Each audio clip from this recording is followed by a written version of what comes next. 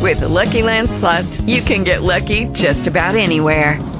This is your captain speaking. We've got clear runway and the weather's fine, but we're just going to circle up here a while and get lucky. No, nothing like that. It's just these cash prizes add up quick. So I suggest you sit back, keep your tray table upright, and start getting lucky.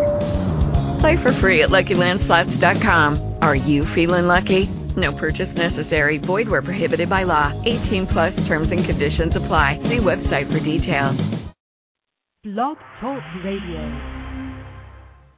So you want your charity to succeed.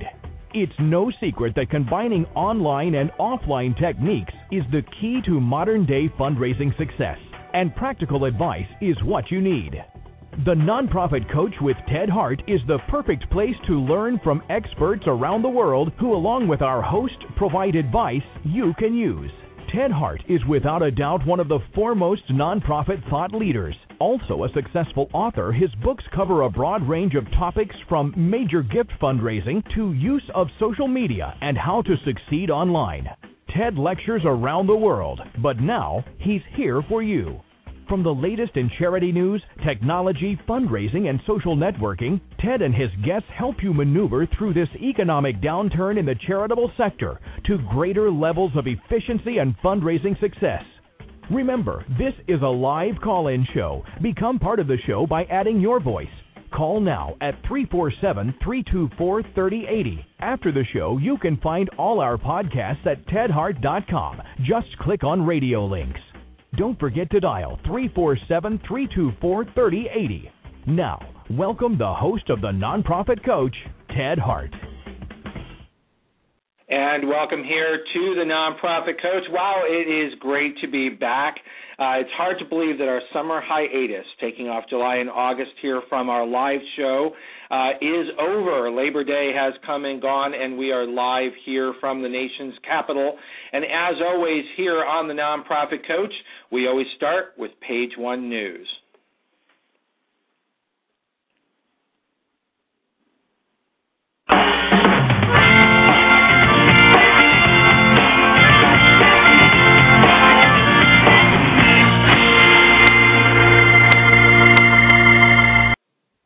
And because we've been on summer hiatus for a couple of months, I'm just going to remind everybody, as our intro host shared with you, you can call in today and ask a question of our Page 2 expert by dialing 347-324-3080. Make sure that you press the number 1. That will raise your hand here on the switchboard and let me know that you'd like to ask a question of our guest. You can also join us over in the chat room. I see a couple folks over in the chat room already. Welcome back from our summer hiatus. You can also email me questions at tedhart@tedhart.com. Now, the way the Page One News works is we cover news from all over the nonprofit sector, and you can follow along by going to tedhart.com and click on radio links. All of the links for the show are always posted for you there.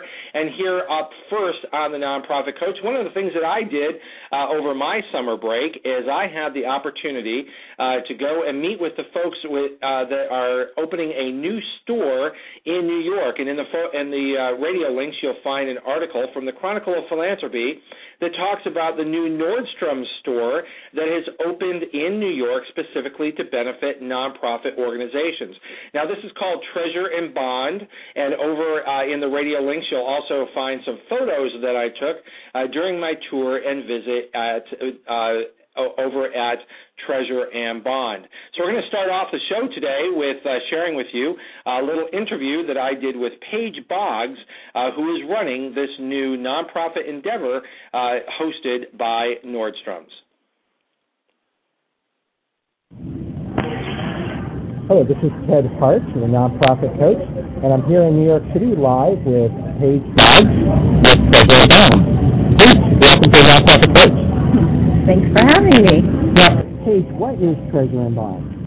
Treasure and Bond is sort of an experiment in retail that, we're a wholly owned subsidiary of Nordstrom. We have an 11,000 square foot space here.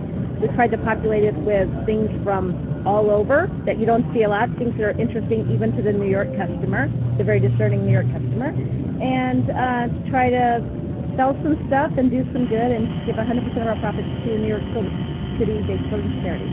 Well, that's great. So 100% of the profits from this store are going to go to charity. Correct. Now, how do charities get chosen? Well, initially, we had a pool to choose from after we made the announcement we were coming here, so we edited that down based on two filters, one New York City and one children. So we kind of pushed everything through that. Some people came up and surfaced. We selected 8, which we put 2 per quarter for the first year. Moving forward beyond that, though, we'll have an online application process. People will apply online if they meet just those 2 simple qualifiers, and we will harvest a group of those. We'll have a committee of like 6 people, some internal, some external, and they will edit that to maybe 10. And then when you come here and buy something, you'll pick the next charity. So our customers will actually determine all of the charities moving forward. Oh, I love that. That's great. So you've already chosen the first 8 charities. Correct. They're all New York City based, and they're all supporting children. Correct. But rolling forward, your customers here at Treasure and Bond will actually be part of the selection process. Absolutely. So my guess is that there's going to be a big social networking aspect to this store to get the word out and for people to feel connected. Right. I think, it'll be really important to us as we move forward that the organizations we work with, we have full follow-up with. So, here's what we did, here's when you were our partners, and here's what you did with the money, and kind of we really hope to bring that story back into the store to show our customers, maybe even visually, what happened with the money, which we think would be great. So we'll sort of build a timeline from the time we started to the time we move forward, and we'll keep posting the next recipients so people can plan on knowing how they're going to line up compared to what we did before. We can also see how we grow or how we develop as we move along. So people can choose to shop here when they want to support a particular charity. Or shop here all the time because it's always going to charity. Always going to charity, exactly. Now, walking around the store, it's a really very nice store here in New York, but it's also no frills, and I understand that's by design. Why is that? Sort of. Well, number one, we're on a beautiful street. We have a beautiful building, and we really didn't think we had to mess too much with it. We tried to populate all the fixtures with Nordstrom waste, things that were leaving our stores based on remodels or things like that. Okay. Get those here, and then we kind of just dumped it out, saw what we had to work with. But by keeping our overhead low, we just kind of ensure that we don't have, we don't have marble floors to polish. We don't have all the other stuff. It kind of just lets, number one, it lets the product show up, I think, really well. Right. It makes it easy for the customer because it feels really open in here. People can see everything. And then it does. It keeps, all of that middle stuff that can get really, expensive. It now it generates more profit to the bottom line. Right. And am I hearing you right? There's also a bit of a green aspect to the work that you're doing through the recycling and reuse. Well, we This always, is nice. Yeah, we always have to, Nordstrom's a big company, and one of the good things about that is they're always improving something, doing something. So if we were going to be paying a liquidator to take something off of our hands to get it repurposed in the world, we thought, how amazing, why don't we just get first in line? So I just kind of looked at the list of all the stores that were getting remodels, called them and said, what do you have? We kind of got it all organized. We all shipped it over the course of 5 months to one location and then had it come here. So it was a happy accident that we had 5 stores that were doing that so we could actually benefit from it. So we're really excited. That's great. Well, Paige Boggs, we wish you all the success here at Treasure and Bond. And for our listeners today, we're going to be posting photos that I took when I toured Treasure and Bond in the radio links for this particular show. So make sure that you check out the radio links, and when you're in New York, make sure that you go and shop at Treasure and Bond. Thank you so much, Paige. Thank you so much. Well, that was the interview. As you can tell, it was a little bit difficult to do that interview in a store that was still had some work being done on it, but I hope that you could hear that wonderful interview that I had the opportunity to speak with Paige Boggs, who is running the new Treasure and Bond store, which is specifically going to be giving 100% of their profits to charities in the New York City area. Here, next up on Page 1 News, again, you can follow along at tedhart.com. Click on radio links. If over the summer you were noticing that maybe your laptop battery is not quite up to snuff and you found yourself going dead a few times, well, we've posted for you today over in the radio links an interesting how to upgrade your laptop battery life. If it is dying, how can you revive that?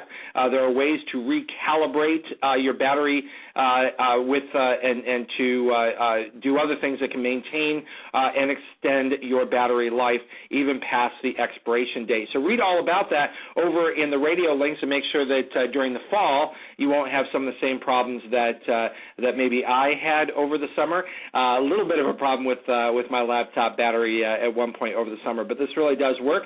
Did help me out a lot, and I want to pass that on to all of my listeners.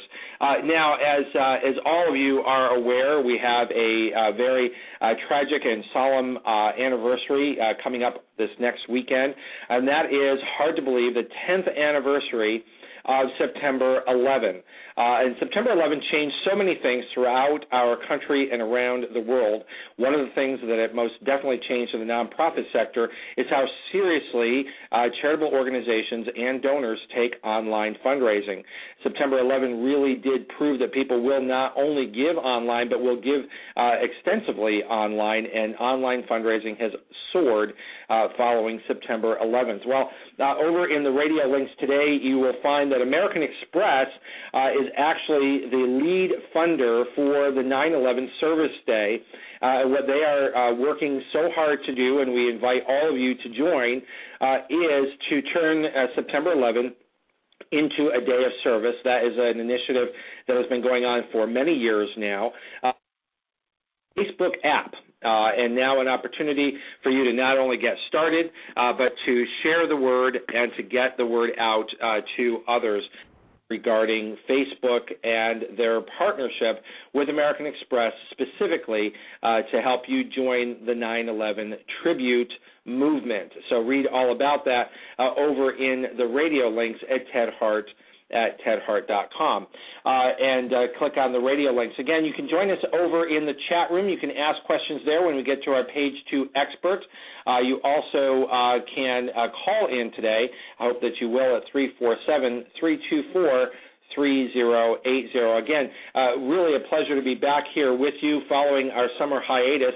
And one of the things that happens when we are away from the summer is we don't actually just go on vacation for 2 months, wish I could, but we do have the opportunity to work with some wonderful people, bringing them into discussions about how we can expand the educational value of the nonprofit coach. And one such partner I want to bring onto the show right now and give you an opportunity to hear specifically from Margaret Battistelli, who is with Fundraising Success Magazine.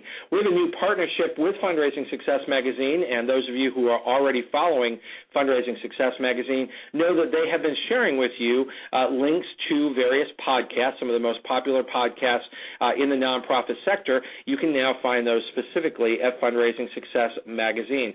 So, Margaret, it's my pleasure to welcome you here to the Nonprofit Coach. Welcome. Hi, Ted. Thanks so much. How are you? Welcome back. Well, it's great to be back and great to have you here on the show.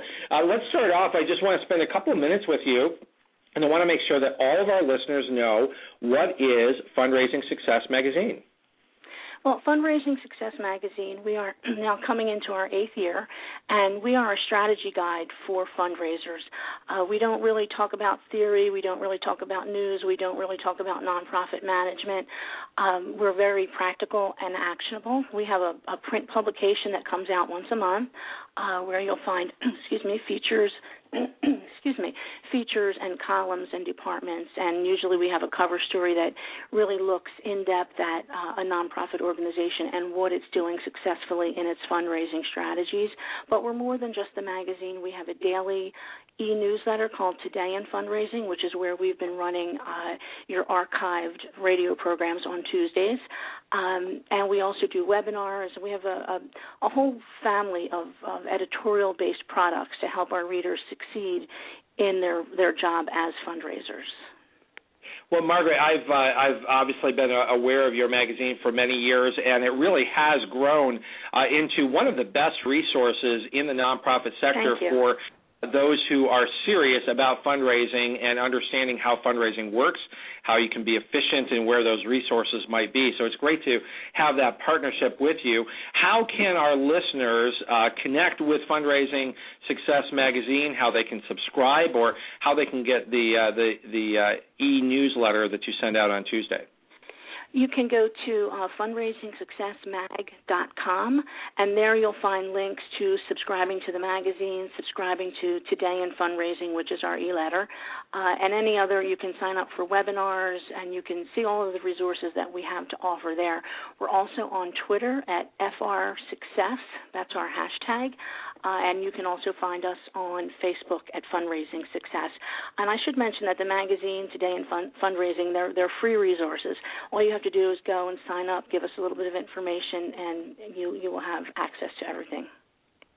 Well, we really appreciate that. And for our listeners, hang in there for the remainder of Page One News, because we're actually going to share with you one of the links from Fundraising Success Magazine. As you will find out as you subscribe there and you become more familiar, they often will point you in the direction of terrific resources. Margaret, today we are going to be sharing here on Page One a review that you've done of a terrific new e-book that's available. That'll be coming up a little bit later on here on Page One News. Margaret, thank you so much for joining us. Thank you for the partnership and your support here of the Nonprofit Coach. I'm looking forward to it. Thank you. Take care. All right, and back up here on the Nonprofit Coach, you will find over in the radio links today at tedhart.com. Click on radio links. We want to draw your attention to another new resource that is available, and we have an opportunity today to speak to another friend of the show today, and that is Janine Ray is here with us live on the Nonprofit Coach. Janine is one of the executives at John Wiley & Sons who is overseeing a wonderful new program called Nonprofit Community. You'll find a link over in the radio links today. It's my pleasure to welcome here today Janine Ray. Janine, how are you? Hi, Ted. Great. How are you? Hi, how are you? It's great to have you here on the show. Now, I'm really interested to hear what is nonprofitcommunity.com. Well, nonprofitcommunity.com is a website that's by Wiley and Josie Bass, filled with all kinds of tips and resources and excerpts from books, checklists, and all kinds of tools that nonprofit professionals can use. When I started working on the nonprofit books about a year and a half ago, I was looking around online for resources to really get myself grounded in the nonprofit community, and I found bits and pieces of things that I wanted to learn, but I didn't find a single place that brought everything together for me. And in some ways, I was getting started like a new nonprofit manager or a nonprofit fundraiser would in a new job. So I wanted to create a place where all of those professionals could come together, share their information, share tips, exchange ideas, and also benefit from all the great resources that we publish. Janine, you're responsible for marketing books, products, and online events for Josie Bass and Wiley for their nonprofit management programs. This dovetails in because it brings people together not only in an education format, but also in a social networking format. Is that correct? That's right. We are trying to bring people together not only on our website, but on our Facebook page, using Twitter, and really trying to get the conversations going around the issues that all nonprofit professionals are raising, whether they have to do with fundraising, social change, basic management questions, questions about finance, tax law for nonprofits. We have it all covered with our daily posts and our guest posts from our authors. And we'll be hosting free webinars starting this spring. We have all kinds of things planned for nonprofitcommunity.com. Well, that's really terrific. So free webinars and all the resources are available right now. Of course, our listeners know we speak a lot about Wiley here. We work very closely with Susan McDermott, who has put together the AFP Wiley radio show that we do once a month on the third Tuesday of each month. We feature one of the authors, and all of these authors will be available at nonprofitcommunity.com. So for the launch of this site, if you go there today, you can find the link at tedhart.com. Click on radio links. In addition to webinars and pulling new resources in, what else do you envision for the future of this site for Josie Bass and Wiley? Well, I mean, if you go to the site, you can see that we have a calendar of events, and we're inviting the nonprofit community, whoever they may be, whether they're our authors or other partners that we work with, or just people out there in the nonprofit world. If you have events that you'd like us to post, we can post them there on the calendar, and we'll be spreading the word about those. And that includes, not only in-person events, but online events and webinars and things like that. We're really hoping to build a community, and at this point, we're sort of in phase one of the site where we have lots of things going on, and we're posting new content regularly, but going forward, we really want to foster, those conversations that will take place. We'll be adding features to the site that will make it easier for people to do that, so stay tuned because there's a lot of new stuff coming up. That's great. So it really makes a lot of sense for all of our listeners to go to nonprofitcommunity.com, start becoming familiar with it, and the services will only be growing richer over time. Janine, thank you so much for your support here of the Nonprofit Coach, for the launch of Nonprofit Community, and for working with us in the outreach for both the show and all of our books. Thank you so much for your support from Wiley. Thank you, too. Bye-bye. Take care. All right, back here on the Nonprofit Coach, I do want to wrap up page one here. And as I mentioned, Fundraising Success Magazine has put together a review of a new book. This is an e-book, The Art and Science of Multi-Channel Fundraising. Now, it is a little bit on the pricey side, but I have to tell you, this really is well worth it. It includes 9 chapters from leading fundraisers on channel selection, messaging, direct mail, email, mobile, social media, multi-channel renewal, multi-channel testing, and they have some really terrific case studies in this book from Human Rights Campaign, guerrilla organizations, Salvation Army, and the Children's Hospital of Philadelphia. So check that up. That comes to us from Fundraising Success Magazine. You'll find that at tedhart.com. Click on the radio links. And with that, we wrap up our first coming out of summer hiatus, page one news, and we go directly into page 2.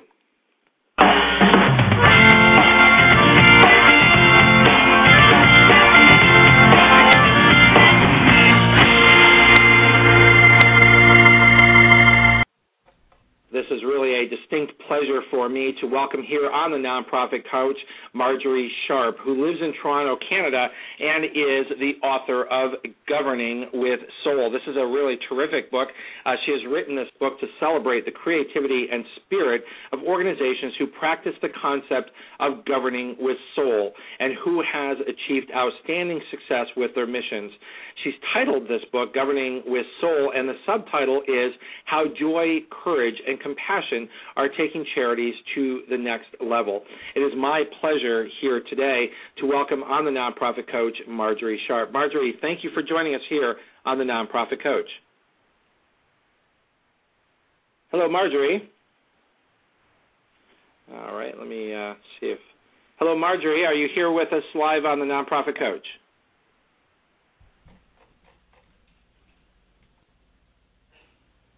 I'm checking our switchboard here to find Marjorie. Marjorie, are you here with us on the Nonprofit Coach?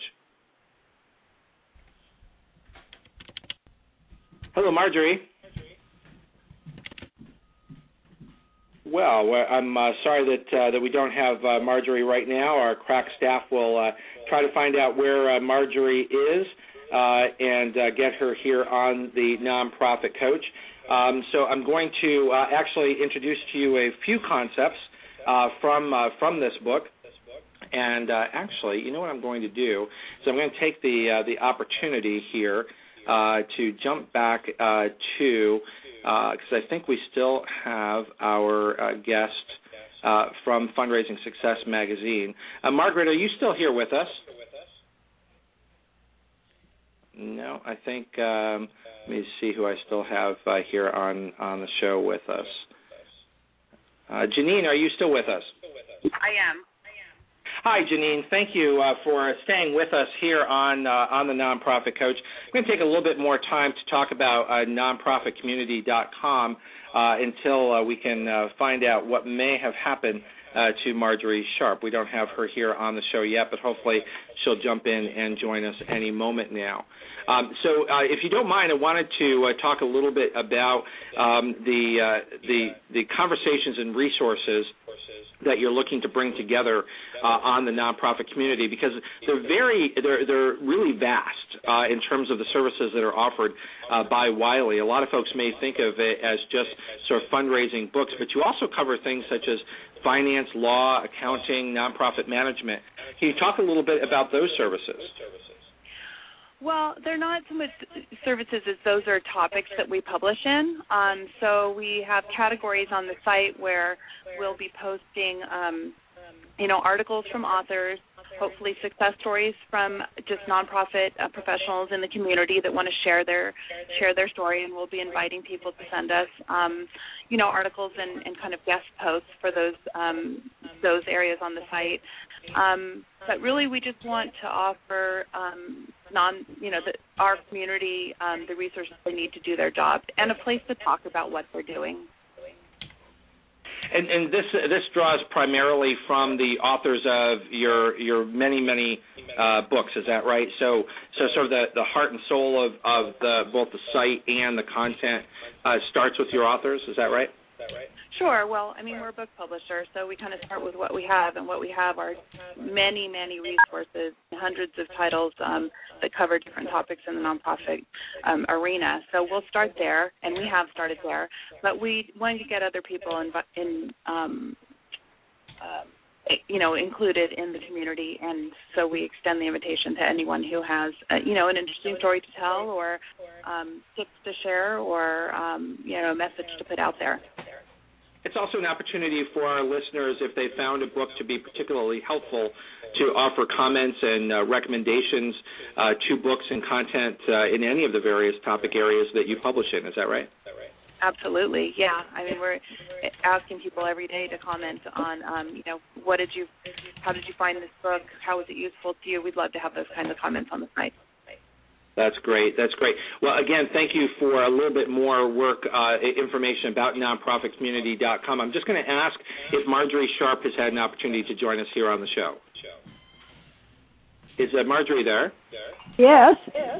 Oh, hey, Hello. Marjorie, thank you so much. I'm just going to wrap up and thank Janine. Thank you, Janine Ray, again, for a little bit more information and pinch-hitting a little bit for nonprofitcommunity.com. That is available in the radio links today.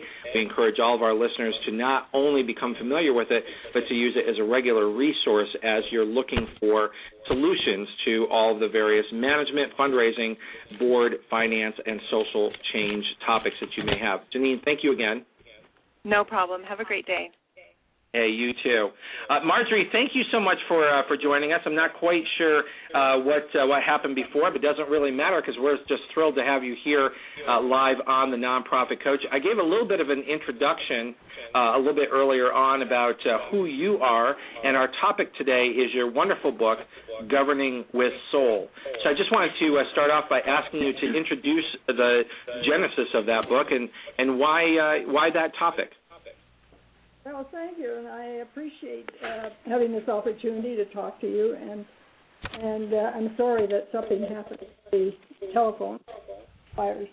But no problem at all. Just speak up as loud as you can into your phone, and we'll be able to hear you well. Okay. There were two reasons for writing Governing with Soul.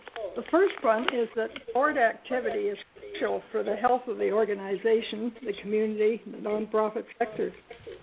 Too often, board members are not adequately briefed as to their role and responsibilities, and meetings are more often than not dedicated to rubber stamping reports with little or no debate, and slowly the board member who sees no role for him or herself in making a difference becomes bored and disillusioned and drops out. The second reason for writing this book was the discovery that there was and still is a surge of interest in spirituality in the corporate world.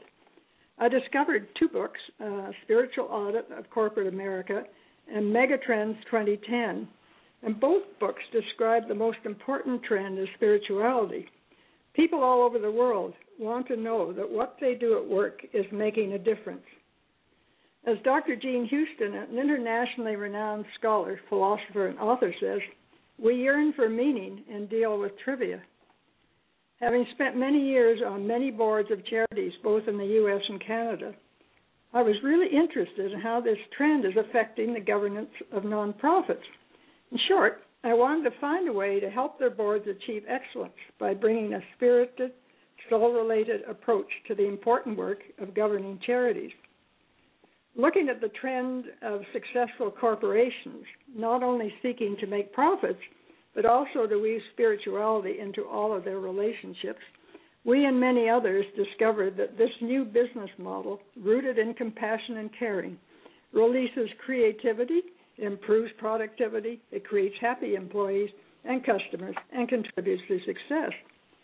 Most of us who work or volunteer with a charity do so wanting to make a difference to our communities. Some of us have positive experiences, and some of us have been terribly disappointed, perhaps even felt betrayed by a charity's lack of respect for its staff, volunteers, and community. We expect the nonprofit sector to be compassionate and caring, and unfortunately this isn't always the case. I've been told so many stories by volunteers who are pleased to be invited to join a board only to find themselves ignored at boardroom tables, their valuable time wasted with poorly organized meetings. I've been on many boards, but there was one organization in particular whose board I was invited to join, and I went to the first meeting full of anticipation and enthusiasm for the cause, only to find myself effectively ignored throughout. I was not introduced, and at the end of the meeting, members left the boardroom immediately without anyone saying a word to me. Afterwards, I tried to make sense of how that board operated and where things were so obviously going wrong. You know, people often feel intimidated and afraid to speak up or ask questions. They can come to feel that they are only invited because of their Rolodexes or checkbooks. Often, they drop off those boards disillusioned and resentful. But on the other hand, I knew that there were charities operating with respect and compassion for their staff, volunteers, clients, and community. And so I decided to explore and write about what those successful charities are doing right, rather than focusing on my negative experiences and the stories that I heard. I found that when and Marjorie, that's also very, very important, and I really like this book because it does focus on what it takes to retain really good board members. How, as you say, not to have board meetings being boring meetings, but instead to really recruit well, to manage well, and to engage your board of directors. I wanted to ask you, over on page 81 of your book, I found there were 3 equally important roles of a board, and I often share in my lectures that boards of directors, are not born good boards of directors. They have to be trained, and oftentimes it starts with helping a board of directors understand what their role is. And in your book, you point out 3 equally important roles of a board, one being fiduciary, second being strategic, and the third being generative. What is generative mode, and how does that roll into being equal to strategic and fiduciary? It has to do with looking ahead and knowing where you're headed for perhaps 5 or 10 years from here. And consequently, it leads to a lot of good talking and sharing of ideas about how to proceed. So it's really a very important aspect of a board's what they're doing. And is it related to thinking about replacing yourself and thinking about who sits around that table, what voices should be heard, what voices should be there? And should a board of directors take more of the reins of the management of an organization as opposed to, as you said, feeling very much like a rubber stamp and really just a group that gets lectured to as opposed to a deliberative body? Well, I think it's important that the board and the CEOs understand their role, and it's the job of the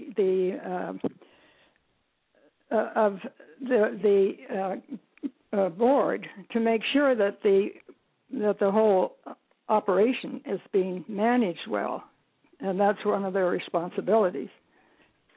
And so that it's a very important. The generative part is very important because it's focused on generating new ideas and new ways of doing things and looking and ahead. as you said in your book, it's the least practiced among the roles of a board of directors.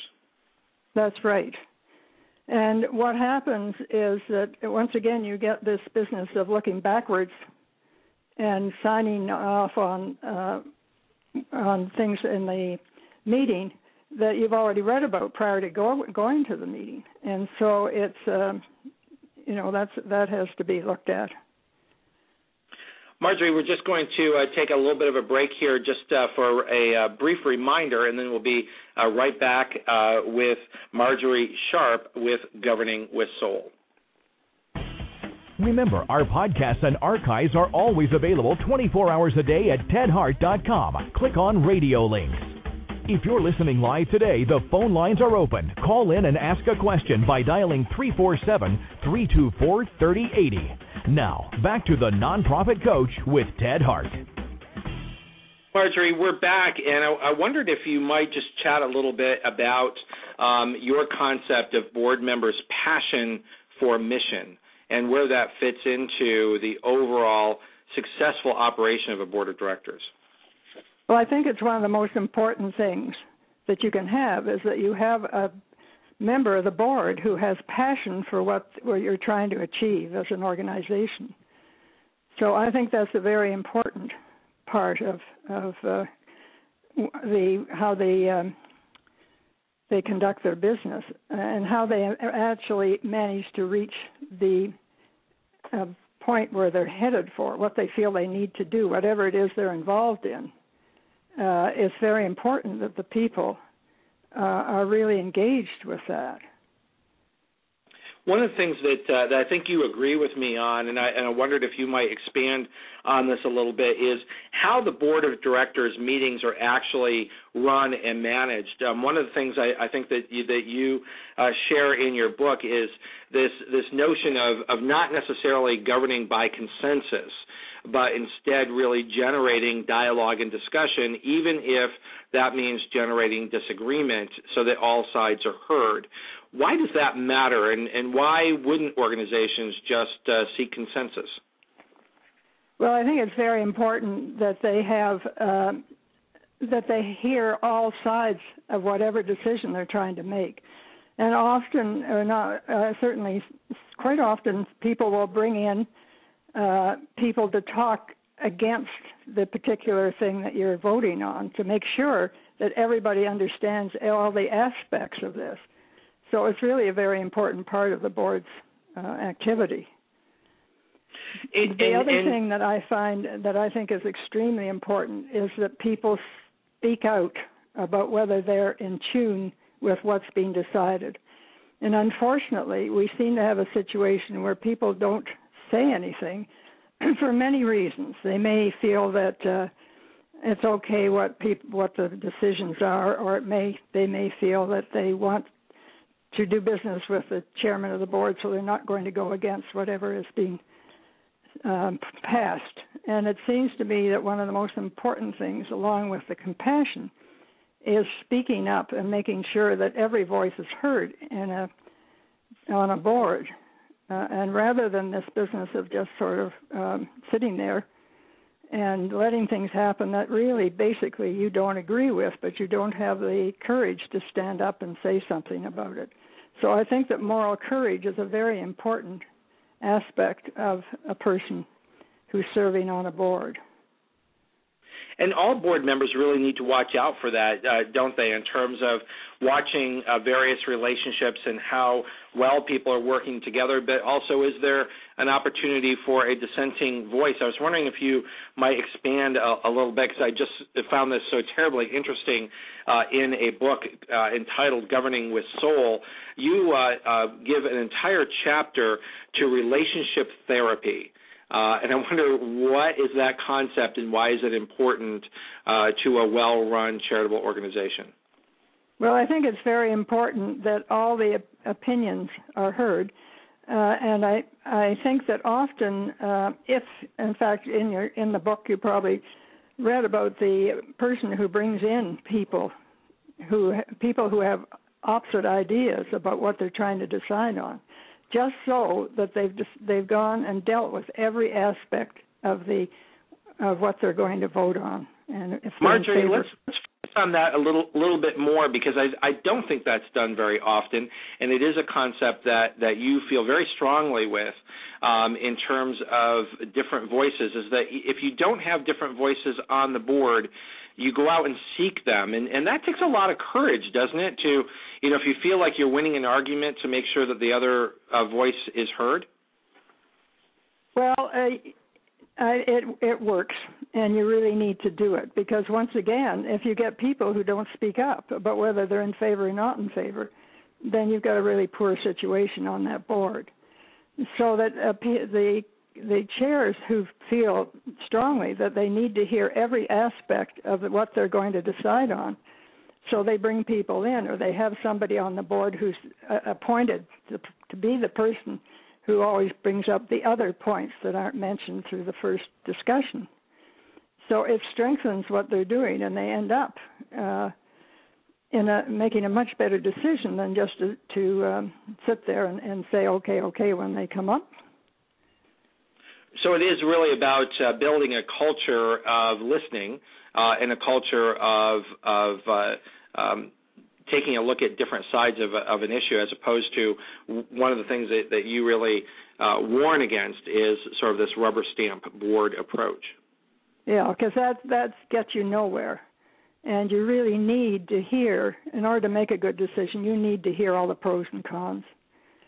So that I think Marjorie, we're going to take just a little bit of a sponsor break here. When we come back, I'm wondering if you could tell our listeners specifically what makes a good board member. What should we be looking for? Because one of the concepts that you really talk about in your book is the importance of the nominating process and choosing the right people. So we'll be right back after the break.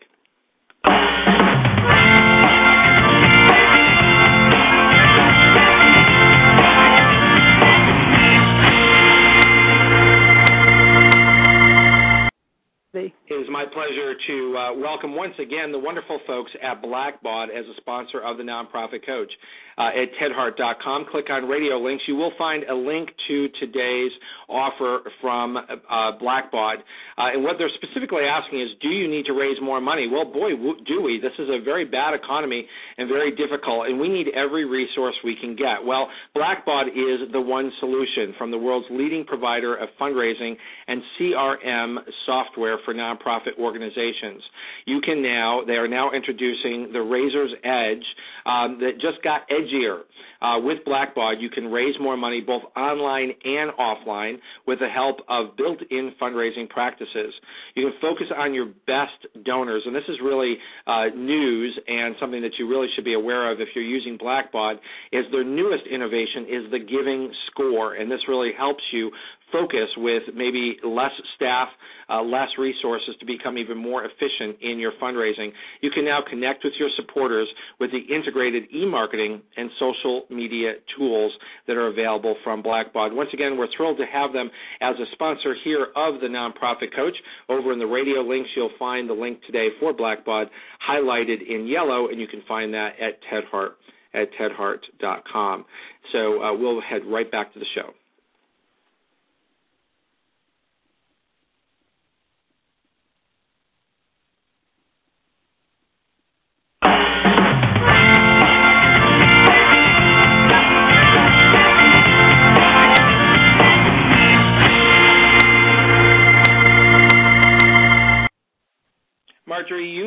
Marjorie Sharpe, author of Governing with Soul, you offer so many really concrete examples and advice in your book, Governing with Soul, and it's all meant to take charities to the next level.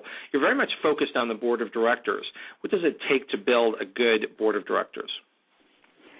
Well, I think first of all, you have to have the people that are going to come on the board. You have to make sure that they have a passion about what it is that the organization is doing and what their mission is and so on. And they have to have some sort of connection to the mission. It's good if they've had relative experience. And what you want are people who speak up and who pull their weight, and you probably heard often this discussion that it's 80-20 on boards, or where 20 people do 80% of the work. And you want to get away from that. We want people who are going to pull their weight. And I have had the experience of one, and that's when I say I've certainly been on a lot of boards, but only one where everybody on the board did their job. So you're looking for people who are really going to help and be active in that and supportive. Marjorie, we just received an email question from Dennis in St. Louis, and he's wondering, he's saying that the nominating process is managed by the board. What is the proper role of staff in the nominating process? Well, I think that if the board is going to nominate their own members, then that's what they should be doing. And I had an experience in sitting on a board of an organization in Chicago, and I was asked if I would chair the committee that was going to bring new members onto the board. So I did a matrix of who is there, et cetera, and presented it, and everybody was delighted on this committee. And then about 10 minutes later, someone stuck up his hand and said, I think we should get old Joe on here. He's really good. I play golf with him 3 times a week, and with that, it sent everything out the window in terms of putting together a board where you're making sure that you have representation from all the areas that you need to have to carry out your mission. How do you do that? So what you're saying is, don't just nominate your friends, but nominate specific skill sets? Yes.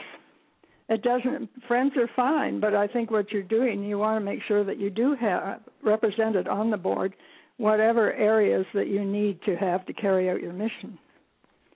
It's not always clear when you're talking about mission, the difference between mission, vision, and values. And I just want to share something that you have in your book related to that very topic, and ask if you could just respond to that or reflect on that. The mission refers to how an organization plans to carry out its purpose by addressing the need. The mission needs to be referred to at every board meeting, and every decision should be made in light of it. The vision, on the other hand, is the promised land towards which the organization strives, whether it's the elimination of poverty or cleaning up a local river. That would reflect a vision. But then you go on to say the undergirding of both the mission and the vision are your values, which are the moral and ethical principles by which an organization conducts all elements of its business. Which aspect of mission, vision, and values do you feel that the average charity misses?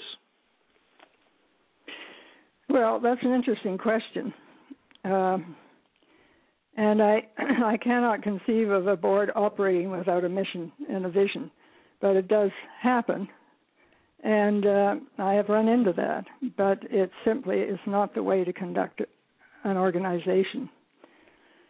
And if you've got to know where you're going and why you're going and how you get there, and so I just those things are necessary. And I like the idea where one group puts the whole thing on a mat, and that's put in front of each member when they come in to the meeting.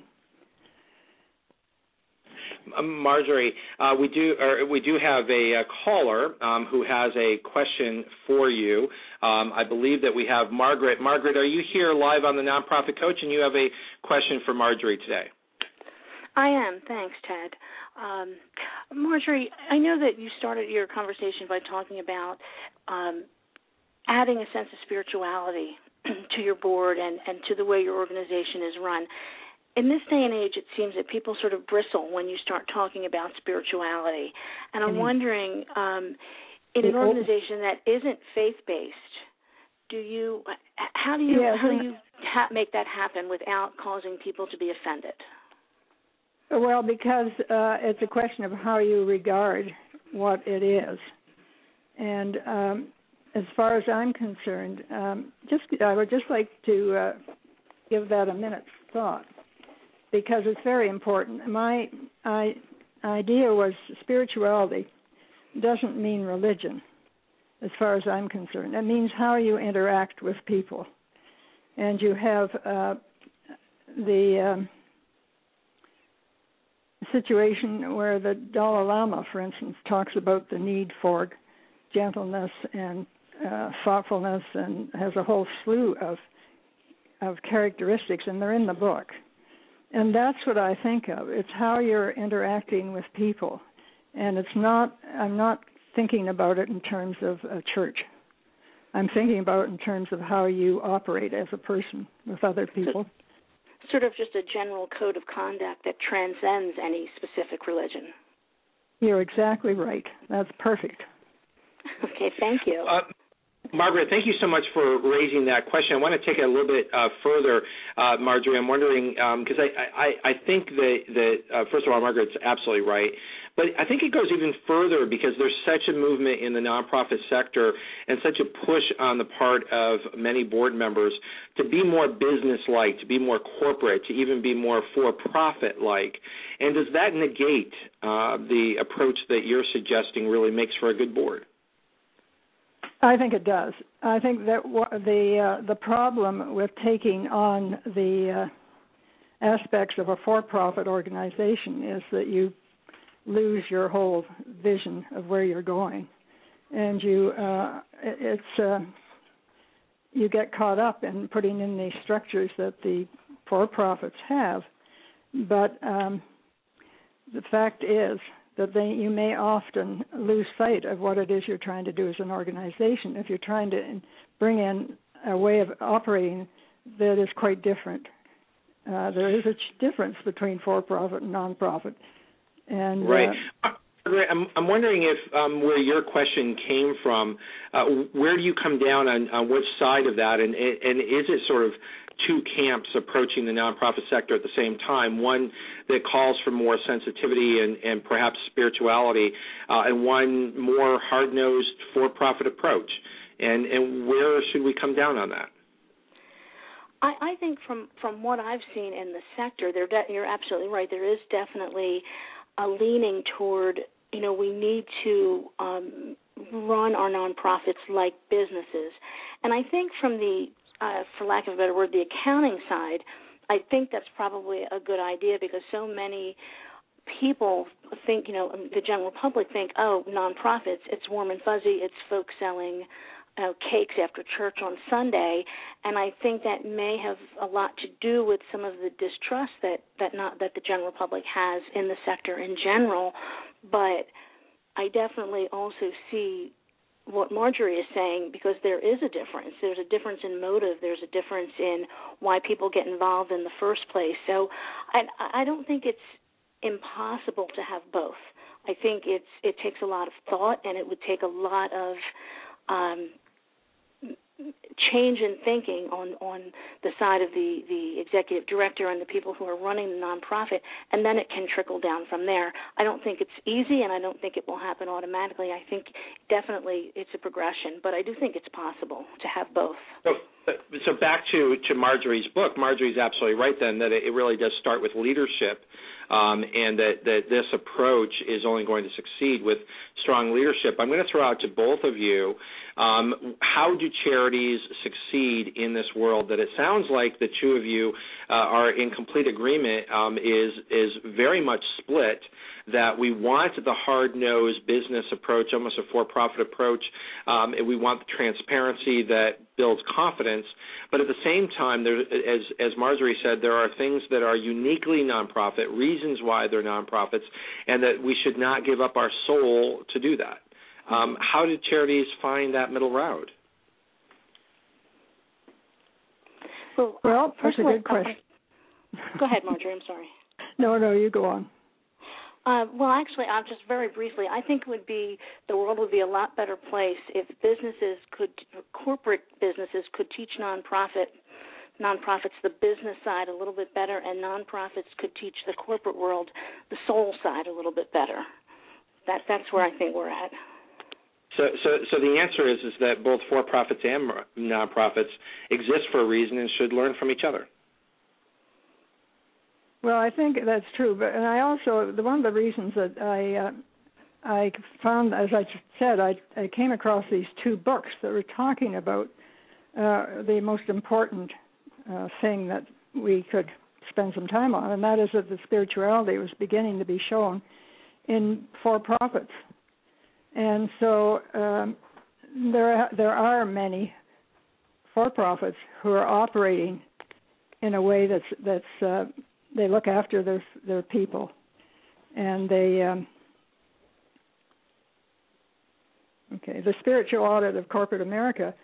They went to 200 organizations for profit and found that they were providing all sorts of good things for their members or for their employees, and they were recognizing that they're people and they come to work with their soul, and that it so there's a lot of movement in the for-profit world, and that's really what got me so interested in finding out what was going in the not-for-profit world in that area.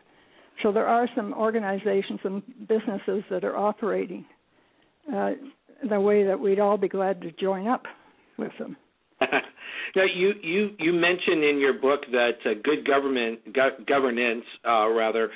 means that you have spirituality integrated into your governance. So does that start with the board chair, the executive director? If an organization wanted to know that they were moving in the right direction, and we just have a couple minutes left here on the show, and I want to make sure that we have an opportunity to really explore this governing with soul. What's at the centerpiece of governing with soul? I think it's at the center is how you treat your people. That is one extremely important thing. The other thing is that you have a mission and you keep to it. And it's a lot has to do with, yes, you have to do things that you would if you were running a business, but mostly you have to take a look at your mission and make sure that you stick with it, and you have to make sure that you put the right people in the boat and ease the people who are not helping. So this is walking the talk. This is walking the talk from start to finish. It's nominating the right people to the board. It's treating your staff well, and those are some of the ways that you integrate. Because am I correct in that you're saying that in doing those things you start creating a movement within the organization that points you in the right direction?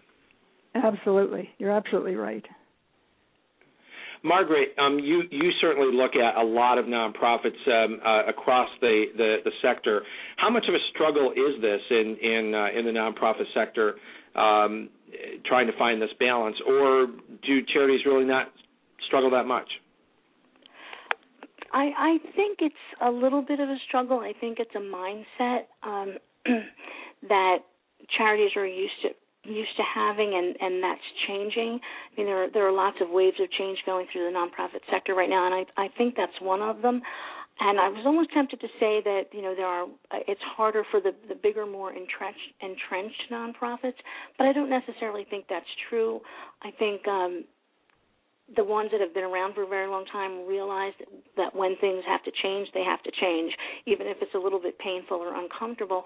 Plus, there's so many new fundraisers coming into the sector, and they're coming up through the ranks, so to speak, with this new mindset toward the way nonprofits need to be run. So I think that helps. So I think that it's changing, and I think that's probably a good thing. Well, I think so, too. And Marjorie Sharpe, I want to thank you so much for writing this book. I really view it as a call to that boards of directors and charitable organizations need to get back to their roots and understand that there is something unique about being a charitable organization, and that really matters. So, Marjorie, thank you so much. And, Margaret, thank you for your wonderful questions and your insight into some of the concepts of governing with soul. Thank you, Ted. Oh, thank you very much. We'll be right much. back next week here on the Nonprofit Coach. I'm thrilled to have the full lineup noted in our newsletter at p2pfundraising.org. You can find all the links at tedhart.com. Click on radio links, and we'll be right back next week here on the Nonprofit Coach. That's what I. You've been listening to the Nonprofit Coach Radio Show with Ted Hart. Tell all your friends to check out our production schedule and download our iPod and iPad-friendly podcast at tedhart.com. Thanks for listening to the Nonprofit Coach.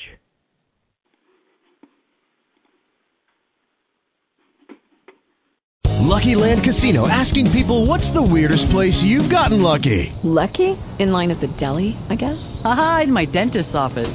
More than once, actually. Do I have to say? Yes, you do. In the car before my kids' PTA meeting. Really? Yes. Excuse me, what's the weirdest place you've gotten lucky? I never win and tell. Well, there you have it. You can get lucky anywhere, playing at LuckyLandSlots.com. Play for free right now. Are you feeling lucky? No purchase necessary. Void where prohibited by law. 18+. Terms and conditions apply. See website for details.